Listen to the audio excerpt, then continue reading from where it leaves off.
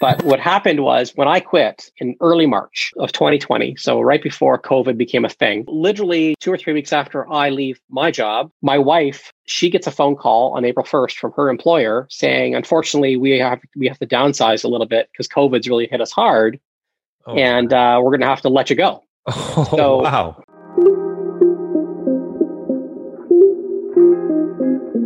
Welcome to the Golden Nuggets of Real Estate Investing, a podcast dedicated to helping you achieve financial freedom through real estate.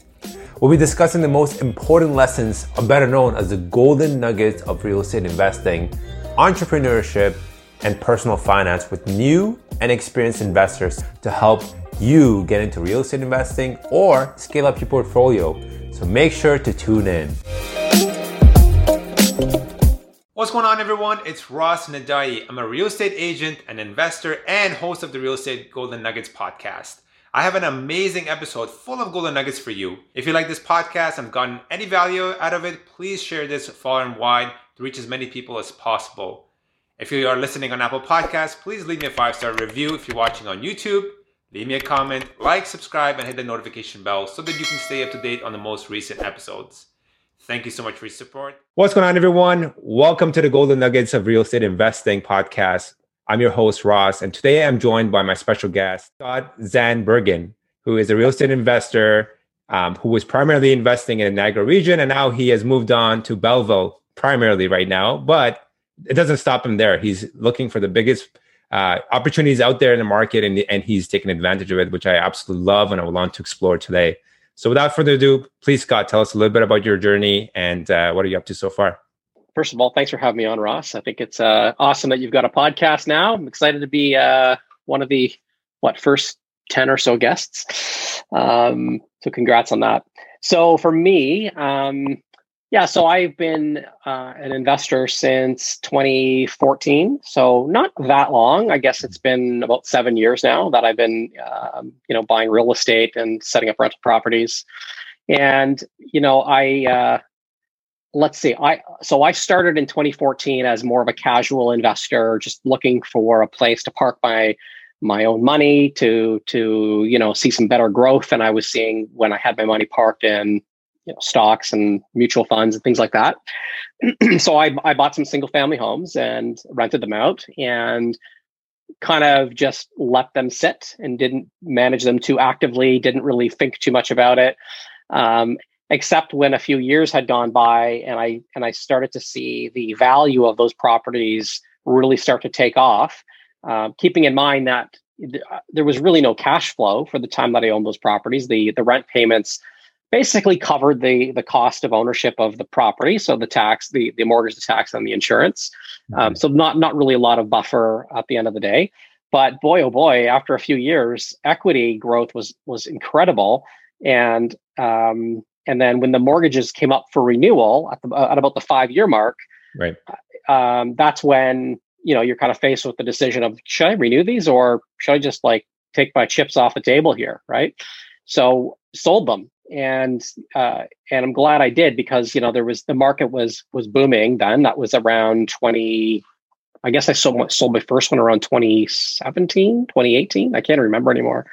And then but kind of before all that happened, just before I started selling, I started looking into other investment strategies. My interest continued to evolve in real estate, right, even though those first few I just kind of didn't do a lot with. But I started poking around more, started going to more real estate networking events, meeting more people, and started hearing more people talking about converting single families to duplexes. And so I decided I wanted to start doing that too. So I started dabbling in that a little bit, and that was right around the same time when those other properties were coming up for mortgage renewal, and then sold them and then redeployed that capital right into doing some duplexing.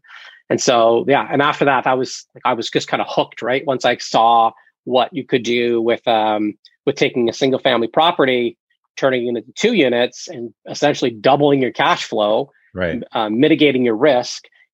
I was hooked right away, right? And so once I did a couple of those, I was like, this is what I'm going to do for now, right? And so I've been on that track now since about, I always forget now. I think my first duplex conversion was late 2017.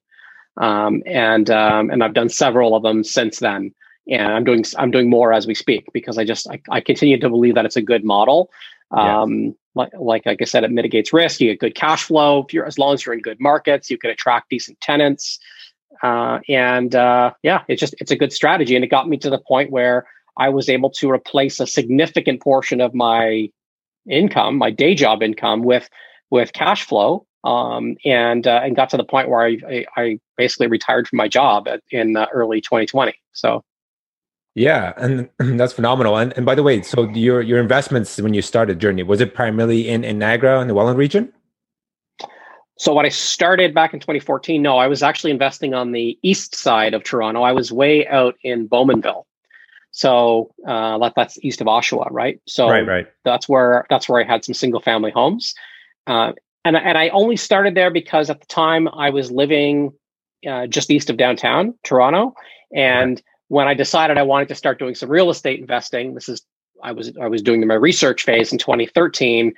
I just started like kind of casting the net, like where should I look, right? And clearly it didn't make sense for me to buy something in Toronto proper. So I started going a little further out, started looking in Oshawa, started looking in Whitby, and then got to push it out further and further, and then eventually landed on Bowmanville. Now, like just to understand the numbers, like I think the first couple of properties I bought in Bowmanville were about $310,000 each, for just a detached three bedroom house, 2-bathroom house kind of thing, $300,000. But it was renting at the time for about $1,800, right? So. Wow. Yeah, so that like for the whole house, right? So that's why you can see by the time you put your mortgage and the mortgage rates a few years ago were maybe 3.5%, something like that we were paying. So the mortgages were a little bit higher. So the point is there wasn't a lot of cash flow, but at the time I wasn't solving for cash flow at all, right? I just bought those houses as a way to I wanted to put my money in a safe place, right? And I was really attracted to the physical asset, the bricks and mortar, a chunk of land. And it was more of a buy and hold strategy. So, wow, that's interesting. Yeah, because I didn't even know Bowmanville until maybe 2 years ago. I never heard of it. I was like, where is that? Nice little bedroom community. I mean, I'll tell you, it has boomed in the last even couple years. I mean, if I would have held those single family homes 2 or 3 more years, like they probably had gone up another 200,000 a pop, I think. For sure. Just crazy. Yeah, crazy. But it's a good little bedroom community. The 407 extension really helped raise the values. They have there's a new GO train station that was opening up in the area. So a lot of the fundamentals were strong, which is why I was initially attracted to that market. Mm-hmm. And then what happened with my personal situation is that I changed jobs in 2015. And so when I changed jobs, I started working in Mississauga, and it was only a matter of time before I realized the commute from downtown Toronto to Mississauga was starting to suck. So I convinced my family we should move closer to Mississauga somewhere. So we actually landed in Georgetown. And so living in Georgetown, starting this new job, I was kind of focused on the new job for a while. So it took my eye off of the real estate investing scene for a little bit as I was kind of getting hunkered down to my new job and getting settled in there. But within a year or so, I started kind of like coming up for air and having a look around, like where should I start investing again, and got involved in some of the local meetup groups out on the west side of the city. So Hamilton, like the Right Club and Greater Hamilton REI meetup group. There was a couple others. And then it just became kind of an obvious thing that I needed to start investing in Hamilton, right? Because like Georgetown to Hamilton's 45 minutes or whatever. So I started looking there and did a couple investments in Hamilton. And then I just kind of, from there, I just started to spill out into the Niagara region. And then really focused there for a couple of years as well. So. Yeah. So basically, just to recap what you said, so was your main criteria when you're looking at these, like, or I should say outside of GTA, what was the main reason you were looking at those specific regions? Was it what attracted you? Was it the cash flow? Was it, you saw the market fundamentals, like, near university or GO train, like you mentioned, Bowmanville, for example, had that, right? What were some of the fundamentals you were looking for? Well, certainly certainly when my mindset started to shift to becoming way more active and trying to grow my portfolio, like I certainly at that point was thinking about cash flow, right? So then I started to kind of set objectives for myself around I do want to start replacing my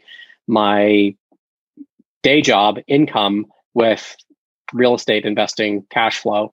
Right. So that pushed me into markets where I knew I could make decent cash flow, but I wasn't going out so far, because I mean, obviously, the smaller the market, you can usually do okay with cash flow because the property values are a bit lower, and as long as the rents are still decent, you can make some decent cash flow. Right. I was trying to strike a balance. That's why I liked Hamilton a lot, because Hamilton is very much part of the GTA or the GTHA or whatever you call it. Yeah. So Hamilton was lots of obviously strong fundamentals, good jobs. Not too hard to find really good tenants in Hamilton. But when I started going beyond Hamilton, I still remember I was working with a realtor who, helped me buy, I think 2 right off the bat in Hamilton. And then we were looking for another one. And then she said, well, why don't you come out to St. Catharines? So I went out on a Saturday to St. Catharines, looked at 2 or 3 properties, and one of them I was pretty interested in and was going to make an offer. But on that trip to St. Catharines, we showed up and walked through a couple properties. She said, "Oh, there's one more I want you to see, and it's in Welland." So I'm like, "Oh, yeah, where's Welland?" Right? So we're already out way out in St. Catharines here. I drove 30 minutes from Hamilton to get to St. Catharines, and she's like, "It's like another 20 minutes down the 406." Right? I'm like, "Okay, well, let's go to Welland." So we go to Welland, and we go into this nice neighborhood, and the neighborhood's called Chippewa Park, and fell in love with this property, right? It was a nice 1961 or so, all brick bungalow. And it was about 1,400 square feet on the main level. It had a nice addition on the back, which is how it got to about 1,400 feet, because a lot of these bungalows are 1,100. But this had a nice addition on the back, which was kind of set up as a separate family room in a way. Right. But so saw that the main floor was pretty nice. And then we went in the basement of this place, and the basement was untouched, like just perfection. And the ceilings were high, right? Like the ceilings must have been, I don't know, almost 8 feet. They were 7.5 feet or something like that. So, and it was untouched, right? So it's always amazing when you walk into a new house and the basement's untouched, and you think about this house has been sitting around for 60 years. It's been lived in, and no one ever finished the basement. Right. You could see the floor joists, you could see all the walls exposed. So, which is great, because then if there's any water damage, if there's any mold, like nothing's hiding behind the walls. You see everything. But most importantly, you see the ceiling height, right? You see where the posts are, right? And is this going to work for a suite? Anyways. Okay, what was the price for that? I think it was $349. It was $349 the day before. We were there on a Saturday, hit the market on the Friday. We were there one day after it hit the market. So anyways, I loved it. Like, it had a deep lot, like 125 deep or something like that. It's about a 50 wide, 50, maybe even 60 foot wide lot. So on the drive home, call up the realtor. And I'm like, I think this is a good one. It checks the boxes. Right. I don't know much about Welland, so I'm taking your advice on this. Yeah. If you think Welland's a decent market, I'm willing to roll the dice. What's the worst thing that's going to happen? I'm going to own a house in Welland. Big deal, right? I can always sell it. So we put an offer in while we were driving. We agreed, let's just throw an offer in at $345, and we'll make it. This is back when you could put conditions on your offers. This was probably 2018. So we did a home inspection condition. No, I can't remember if I did a financing one or not. I don't think so. I think I did a home inspection condition. Yeah. And so that was probably one of the last houses, by the way, that I did a home inspection on. But anyways, did a home inspection condition that it passed with flying colors. But what I did is at the home inspection, like a few days later, I had the home inspector meet me there, but I also had the contractor meet me there. And that's when I had the contractor walk through with me and just, yes, this is going to be great for a suite, has a nice, side or back door entrance. ceiling heights are great. Yes, we're gonna have to do some work on the electrical, blah, blah, blah. And, within a couple hours, I had a quote on what it was going to cost to do a suite and all that. Right. Anyway, so we just did it and had that place up and running in about 4 or 5 months, completely done, rented, and then I just started looking for more. So I bought like 5 more and like over the course of the next I don't know 9, 12 months, something like that. Wow. all in the same kind of pocket, all in that same neighborhood for the most part. Yeah. So that turned out to be like a gold mine then for you. You saw the return on it and you started implementing and getting more on the same region. So it was a good deal. I loved it. I mean, and I guess you know how it is, right? The more time you start to spend in a market, in a neighborhood, you start to know the streets a little bit. That's right. You start to get a feel for the property values, because at first you're kind of like, I don't know if this is worth 350. I have no idea what's comparable, right? Realtor shows you some stuff. You're like, all right, I guess. But then the more research you start doing yourself, you feel your confidence starts to go up, right? For sure. And then like the next several I bought sight unseen, by the way. The realtor called me up from a property similar to the one we bought. Maybe she'll FaceTime me or something like that. Right. And say, hey, this would hit the market. It's very similar to the one you just bought. What do you think? I'm like, do it up, write up an offer, right? And so we managed to get a few done that way. And so it was just like, at that point, it was just like, let's follow the formula, right? It was working. Yeah. I was in the meantime, I was learning how best to attract tenants. Mm-hmm. The Welland market was definitely different than the Hamilton market for finding tenants, but it just took a little bit more patience, a little bit more screening. And I was finding tenants that were great, and it was working out just fine.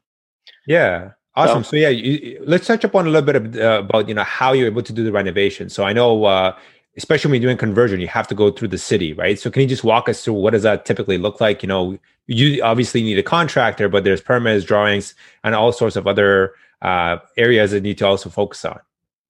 Yeah. So the first thing that we do is so when we go into the property, generally I like to have my contractor come with me when I'm looking at a property. If I can have the contractor with me when I'm going to make an offer, that's the best scenario, right? Right. My contractor is kind of like the home inspection for me, right? Like, let's just look at this together. Let's check out some of the fundamentals or the mechanicals in good shape. Yeah. So once we're at the point where we know that, okay, this is going to be a good property, we get the offer done, we get it accepted. The next thing that I'm trying to do is, let's say we close in 30 days. Okay, so obviously now I'm scrambling to make sure I got my financing figured out and I can close on this thing. Mm-hmm. But in the meantime, you always get like 3 walkthroughs or something like that. You write into your offer, right? So you can have walkthroughs prior to closing. So I always try to use 1 or 2 of those walkthroughs to plan out the next steps, right? So that's when I'll bring in the designer. So like a BCIN designer comes in with us and takes all the measurements. We get their opinion on how best can we lay this place out. I want to get 3 bedrooms in the basement. And so, within, I want to say, a couple weeks of having that initial consult with the designer, when they get their measurements, then we start getting some floor plans coming out, and we kind of iterate based on what we see, what we like, what we don't like the size of the bathroom. Let's try this. Let's put the bedroom there, whatever, right? We see 2 or 3 options. And then ideally, if you've got the time for it, you try to get that submitted into the city before your closing date, so that you can get your permits right around when the property closes. So I think maybe twice we actually were successful with that timing, where on closing date, permits were ready. The only thing that was required from the city was we had to give them the final title report from the lawyer to the city to show that, yes, this property is now in my name, so therefore they could actually issue the permit. Right. But it was within 1 day or so of closing, permits in hand, demolitions beginning, right? So off to the races, and then we have contractors in there. They've already got all the floor plans ready to go. We've got our permit, and we're just banging out walls and starting, right? So that, like, when it happens that way, it's perfection. That's when, like, I was going to say, the it doesn't always happen this way. I can tell you lots of examples that haven't happened that way, but we did have a few like that. They were just like, it was just perfection, right? Yeah. And I think the fastest we got it turned around was probably maybe just over 3 months, maybe just under, somewhere between 3 and 4 months, let's say, that we had the unit completely done, ready to rent. That would have been one of the more straightforward projects where we didn't really do much to the upper level. The upper level was kind of turnkey. Yeah. We focused mostly on building out the basement and get the occupancy permit at the end of the process. I generally start advertising to show it to tenants while the renovation's going on. Yeah. I mean, the contractors always hate that because I'm there walking through with tenants and they're like, blaring their music and hanging drywall, and I'm actually showing it to tenants, and I'm setting their expectation. I'm going to show you this place. It's not ready yet, but there's going to be a lot of demand for it. So I'm giving you a shot at this now. And in some cases, it's down to the wire, right? Like we got the contractors finishing up, doing the final finishing touches on the property. I got a cleaner coming in, ducts are being cleaned, and tenants are moving in like that afternoon, kind of thing. Wow. So sometimes it was just so tightly coordinated where it just worked amazingly well, but it's not always like that. That's the utopian state. Yeah. Yeah. That's incredible. Yeah. So the permits that you do take and you, what does that roughly cost? I mean, first of all, you mentioned when you get these properties, did you go for the ones that already had like a walkout basement door, or did you create the basement door? Okay, I know that's a big cost usually there. And then secondly, I know once you pass inspection and everything, what are we, generally speaking, let's just assume obviously labor costs and everything has gone up off the roof, but when you were doing these properties conversions, what were you looking at in terms of a conversion, in terms of pricing? How much did it cost you to do that? Yep. So to start with on the designs and permits. So in the city of Welland, the permits are not that expensive. I'm trying to remember now. It's under $1,000, maybe $900, $800, something like that to get the permit. The designer, depending on the BCIN designers are, the lowest I paid was maybe $2,200 to get the whole set of drawings done. The most I paid was probably $3,600. Okay. So it all just depends on the experience level and how good they are, right? So there are some designers I worked with multiple times and do great work. Others that maybe didn't do as great work. But anyways, that's a whole separate conversation. Yeah. But so budget, like, let's say $3,000 in that range, right? For your drawings, maybe another $1,000 for permits. The actual project itself, it can range quite a bit because it depends on how much you are going to do. Now, you can go the simplistic route. You can buy a property and slam in a bedroom in the basement or two bedrooms in the basement. A lot of times you'll buy a property and it's already got a ceiling in the basement, like it's already drywalled. Maybe there's an old kitchen that's already there. So you can kind of like retool things a little bit and try to, salvage what's there and do it on a shoestring budget. I haven't done any like that though. So mine have all been, every single one of my duplex conversions has been a full gut to the studs in the basement. Okay. So, not upstairs. We're just talking the basement, right? Yeah. So we rip out what's there. Now, sometimes like I said earlier, sometimes we've been lucky. We've bought a house that is completely empty in the basement already. That's super easy. No demo cost then. Yep. Other times it's a fully finished basement, ceilings in, there's rooms, whatever. There's a bathroom. We tend to rip it all out. Now, the bathroom is already plumbed. That's good. And hopefully we can use that same spot for the bathroom. But for me, I really want to do it right. Like I'm trying to create a premium product that is a brand new modern apartment down there, right? So it's a 3-bedroom, nice size windows. It's safe. We do egress windows. There's interconnected smoke detectors. Yep. There's all the fire separation. So we do all the stuff the right way. But most importantly, I really care about like what's a tenant going to think when they first walk through, or a prospect, I should say, when they first walk through. Yeah. Like it's going to be a brand new kitchen. We're going to have nice pot lights. We're going to have stainless steel appliances. We're going to have stackable full-size laundry in a nice little closet. And I can't tell you how many times I've walked a prospect tenant through and they're just like, this is the best place I've seen. right? Because you have to realize that you're competing a lot of times with people that have, crappy in-law suites that they try to, use a shoestring budget and get it by, or you're competing with somebody. Maybe you're competing with somebody that's looking at a 2-bedroom apartment in a building, like they're in an eightplex or something, right? That's right. And so they're coming out of that environment and they're like sick of standing, waiting for the elevator, and it's tight and all that stuff, right? And dingy hallways. And they see this and they're like, okay, so it's a basement, but when I come out of the basement, I come up one flight of stairs, I'm on the driveway, or I'm in the backyard, right? There's green space. My car's right there. I don't have to walk for 5 minutes down hallways and bump into people I don't want to talk to and all that stuff, right? Right. So people are just like, they love it. Like they really love the product that we're creating. We're not doing high-end finishes. We're doing simple, a mid-grade IKEA kitchen, for example. We're doing, fairly modest stainless steel appliances,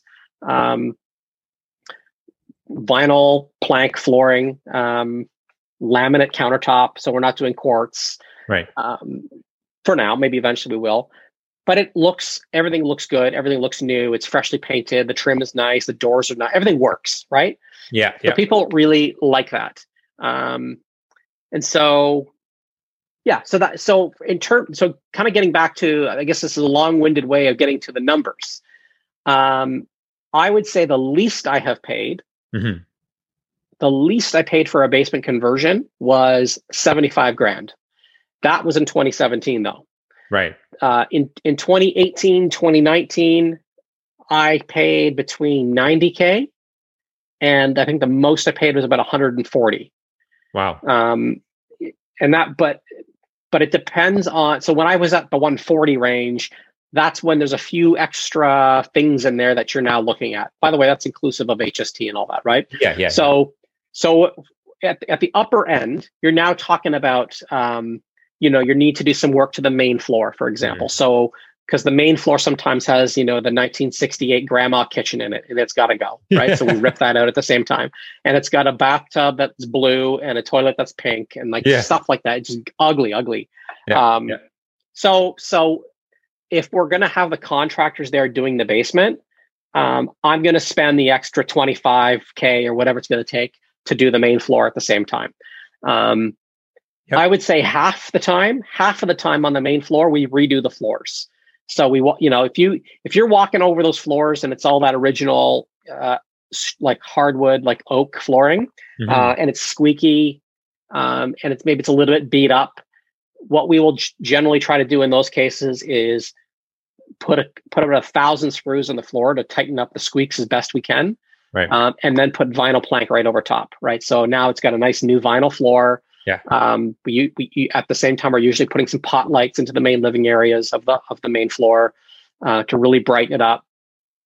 New kitchen. Sometimes we just paint the kitchen depending on what the quality of the cabinets are like. Yeah, that's right. So it's all those extra things that starts to make that budget creep up, right? Yeah. So not uncommon to get to that range. And then you're like, oh, I forgot about the driveway, right? And the driveway's not wide enough. There's another $3,000 to widen the driveway or whatever, right? There's just little things like that come along. Correct. Yeah. So don't be shocked when you have to kind of budget those kinds of numbers to do a really nice job, I would say. Right. I know other investors that regularly say, no, I'm in the 180 range now for a proper duplex conversion. I've never been up to that high. Yeah. But I can see why you would be, because if you got to do furnace and AC, well, there's another $5,000 gone, right? Sometimes you got to run all new duct work, right? That's $2,000 or $3,000. Like, right. It can add up. So yeah, another thing I was going to say is the electrical, right? I'm sure when you do the conversions, you want to put a separate meters in there, right? So that's another cost that a lot of people don't really consider. And you would want to do it. If you're going to go through all that hassle, might as well separate it so you can have plus utilities included in your monthly. And I love that you are going kind of like, let's not the ultimate luxury life, but you're going for those, you're targeting the right tenants, right? So back to your point, what you're saying is when you produce a good product, you're generally going to attract the right tenant profile, right? It goes like anything. If the quality of the finish is not great, there's no way someone's going to pay a premium price for that place. So that's been working really well for you there, right? Yeah, and not being afraid to charge the premium level rent, right? I mean, yeah, you'll get the haters for sure. Yeah. That think you're trying to gouge, and you're the problem with society today, you scum landlords. You get that kind of stuff. Yeah. I don't. You have to have a bit of a thick skin for that. I actually I know when you post your ads, and I generally put mine on Marketplace and all that. Right. I stopped putting my ads in the Facebook groups because you can when you put your ad on Marketplace, you can also say share it to That's right. these 3 or 4. Like Welland's got its own like buy and sell. There's probably like 6 or 7 of them. Yeah. I did that a few times, but man, the comments, people are just like bashing you. I'm like, that's not worth my time, man. So I just stopped doing that. I just stopped putting them in those groups and just put it on Marketplace. I get plenty of leads off there. And I'm not afraid to charge a premium rent. And I always do plus all utilities. Mm-hmm. And so as people apply, they know what they're getting in for. They know it must be a nice place if I'm charging a little bit more than maybe the average place might be worth in town. Yeah. And so that's the kind of tenant I'm looking for anyways, right? That might maybe wants to spend a little bit more and feel proud of the place that they live in, so they treat it like their own, right? What are the kind of the key metrics you look for that kind of pushes you to get those premium pricing? So you mentioned laundry is one of them, right? Always separate laundry in each unit. We always separate hydro. So electrical, so each unit has its own electrical panel. They have their own meter. So they put the hydro in their own name. They pay for their own usage. I don't separate the other stuff like gas and water. Yep. That's a little more difficult. Not many people do that. Once in a while, you'll see an investor that's doing that now. I haven't. I mean, I'd like to try that sometime because if you can separate the HVAC system, like the heating and cooling systems, I mean, then you'd reduce a big source of noise transfer between units with getting rid of the ducts that are connected between the floors. That's right. That's how I split, actually. I know some investors now are splitting the yards a little bit, which I think is a cool idea. I have not done that yet. I might do that though, so that you can give each tenant like a private section of the backyard. So run a separate fence right down the center or something like that. Right. So maybe I'll do that at some point. So far I haven't. For me, I always just set the expectation up front that the common area outside the home, like the driveway, the front yard, the backyard, that's shared space. So you're going to share that with your upstairs neighbor, your downstairs neighbor. So be respectful. And it works. It works. So. Yeah. And then for the water and gas, I guess, do you charge those also? How do you separate that, or how do you split that between the levels? Or is that something that is covered by you? So no, I don't pay for it. Well, I shouldn't. So I keep it in my name. So I do pay for it directly. That's right. But I split it back to the tenant. So the main floor gets 60% of the cost of that. The lower floor gets 40% of the cost. Right. And that seems to be a fair way. And what I actually have tended to do is originally I would get those bills, right? And then I would then go back to the tenants, and every month I would have to charge them, right? 60% of, hey, the total for the month for the gas and the water was $280 or whatever. So you owe me this much, you owe me that much. That didn't make sense to me eventually, because that's a lot of work. Yeah. So what I've done now is the last couple of years, I just put this on autopilot, where I just always set my tenants' expectation when they're moving in that for the whole house, I estimate that the cost of the gas and the water is probably going to be about $260. Okay, that's the number I generally use for the city of Welland, because I have got some data now to back me up that like the track record. Yep. And so what I will then say to the upstairs tenant is, you're going to pay me 60% of that every month.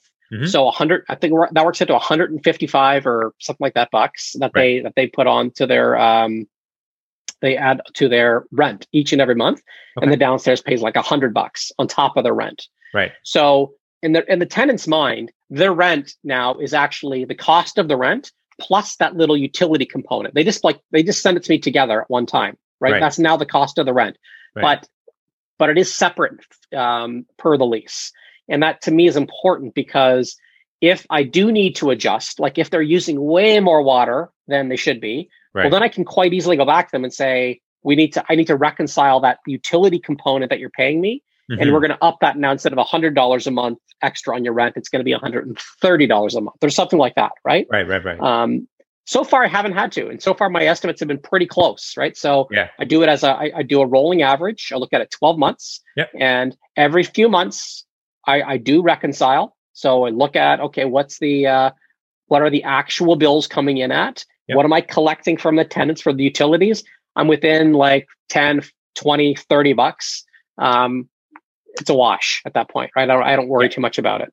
And the tenant, I often just explain it to them as like, this is equal billing, right? I'm just going to charge you an equal amount every month.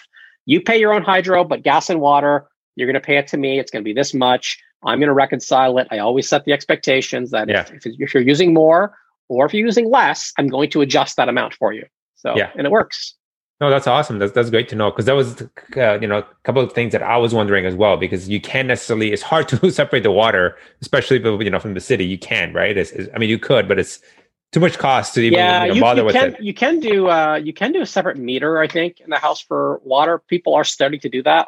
I've never looked into the cost to do it, so I don't know. I mean, it's like it's easy to do it this way, right? It works this way. I know a lot of investors set their rents to be inclusive of gas and water. Yeah. So they're a little bit higher on the price of the rent, and then they just say, here the cost of this rental is $1,500 a month plus hydro.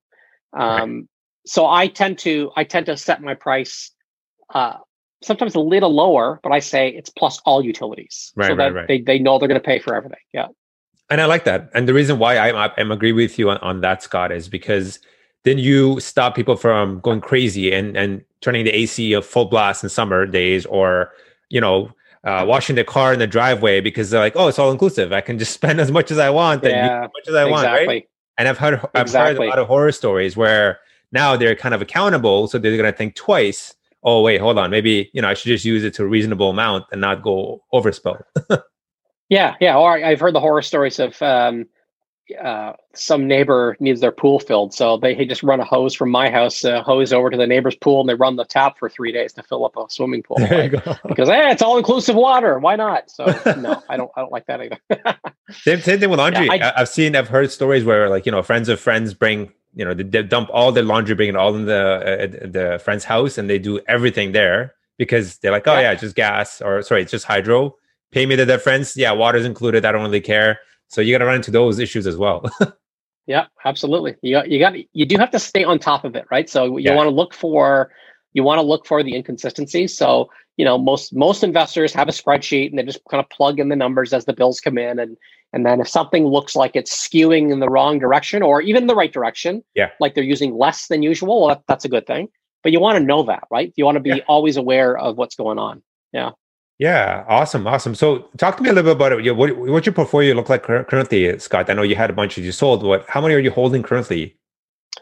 I'm not one of these guys that has 68 units or something like that. I don't have all that many. I'm right now holding about 10 properties, maybe a little more, because I have several that I'm working on that are being flipped. So I'm not sure we count flips, but the rentals I have about 20 doors right now. And I did sell a couple over the last year. So I've got about 20 doors right now. And adding more though. So I just bought a off market in Belleville that I'm taking on. And so always kind of looking to do more, right? And so what I did through the last several months is I did a little bit of a portfolio cleanup too, right? So I got rid of one of my rentals, was the only one I had on my portfolio that was not legal.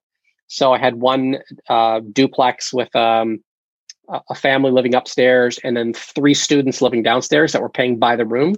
Okay. So that was a property I bought I bought it on a bit of a whim, to be honest with you. And it was in Hamilton, really nice house, but it just didn't fit my model. And I struggled looking for ways to optimize it, to legalize it, and I just couldn't make the math work on it. So I just opted during this crazy seller's market we've been in to unload it, and so I did. So redeploy the cash into something else, and so that's been kind of what I've been doing. So yeah, and then I've got a couple of different projects that on the go that are that we're flipping as well. So it's confusing sometimes to think about how many properties you've got, because like there's some that you're working on that are like 6 months long that you're renovating, and then at the end of the project we're actually just going to sell it, right? So I'm not going to rent it unless I can't sell it. Then I do have to rent it. It's always that you always have to have those multiple exit strategies. So. Yeah, that's what I wanted to get into as well. And I love that you're actively doing stuff on the side. It's not just buy and hold, because buy and hold, as you know, it takes a long time, right, to recoup your money. Unless you're making good cash flow, it's going to take a little bit of time, right? So talk to me a little bit about how you were able to basically work it out that you can quit first of all your job, and secondly, you are now on an active stream of income through real estate. Mm-hmm, mm-hmm. Yeah, I mean, I kind of started plotting that out, I would say, in 2017, 2018 is when I kind of got serious about, creating cash flow, right? Enough cash flow that would eventually replace my income and become my primary source of income. So that's what I did. And I mean, so I think, so yeah, here's the thing, right? So a lot of people talk about, I'm going to quit and I'm 28 and, that's one thing to do that when you've got you're earning an income and maybe you're single, you don't have a family to support. Yeah. I quit. So I'm a little bit older than you are. I quit when I was 47. So, and I started investing when I was 40. So I was a late bloomer. Right. So, and I was pretty senior in the software companies that I worked in for a number of years, and earning a really good salary and bonuses galore and whatever else. So, it's hard when you get to that point to look for how am I going to replace that income with income I'm earning through investments. Mm-hmm. So you have to kind of rewire your brain a little bit to not think of it that I need to replace dollar for dollar in investing income. I need to replace it dollar for dollar, because that's a lot harder. And I didn't do it that way. Right. What I did is I looked at, okay, what am I taking home every month from my job?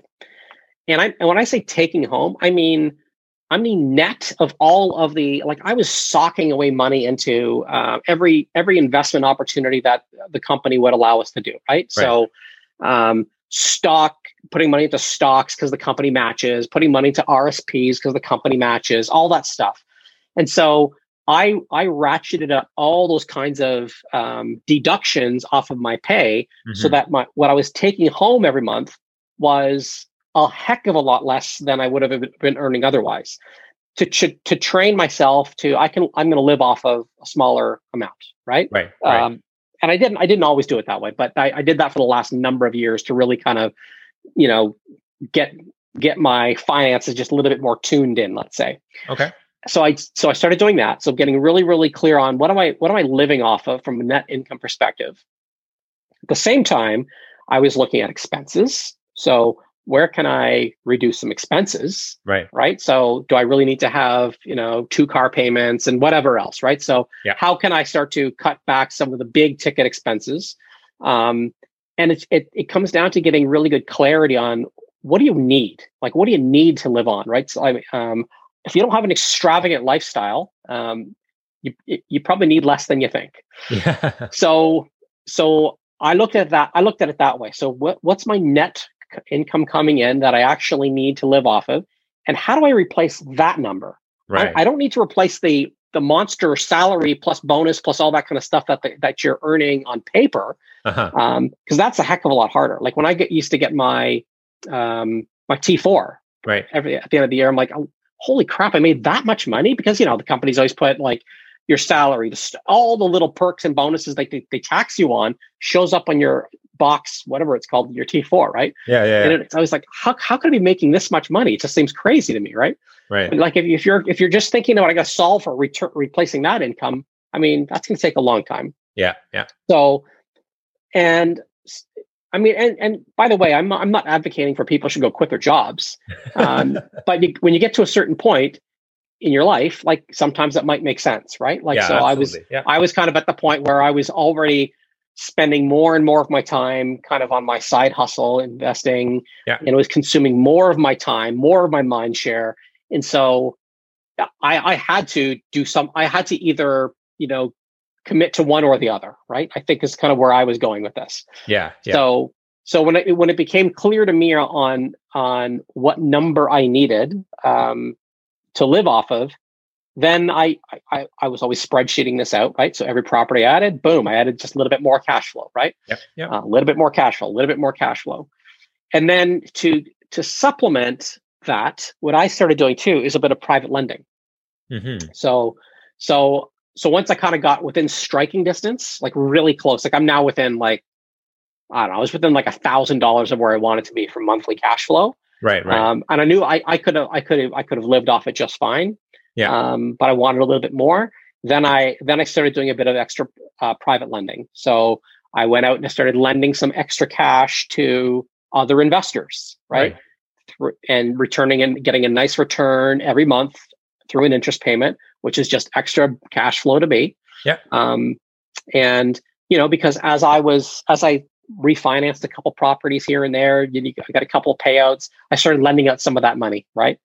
And it's got me to the point where suddenly there was enough cash coming in off of kind of these different streams where I realized I can do this, right? I'm just gonna. I had to wrap my head around it. Like I'm going to walk away from this, great job that I have, but it was the right thing for me to do. So I did it. That's awesome. No, yes. It's a challenging thing for sure, especially when you are used to stability. Right? I think the key word is stability, right? It's kind of scary to say, you know what, because when you're an entrepreneur, if you don't work, you're not getting paid. It's as simple as that, right? You don't get vacation days off. You don't get sick days off, right? Like the perks, the benefits, the bonuses that you were talking about, the stock options, right? All those are gone.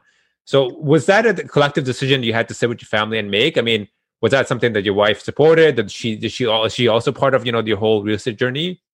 Yeah. So the family was supportive. I mean, obviously we, I brought them in for the ride. So they were aware of what the plan was and all that. Yeah. So they were well on, like we were all on the same page, put it that way. Now, I've told this story on other podcasts. Maybe you heard it, maybe you haven't. But what happened was when I quit, so I gave my notice at work in early March, right, and of 2020. So right before COVID became a thing, and gave my notice. And my last day was like March 20th. So I leave. I'm like, all right, this is good. I'm excited, nervous, crazy. What have I done? Walked away from this good job. I'm an idiot, whatever. All those things are going through your head, right?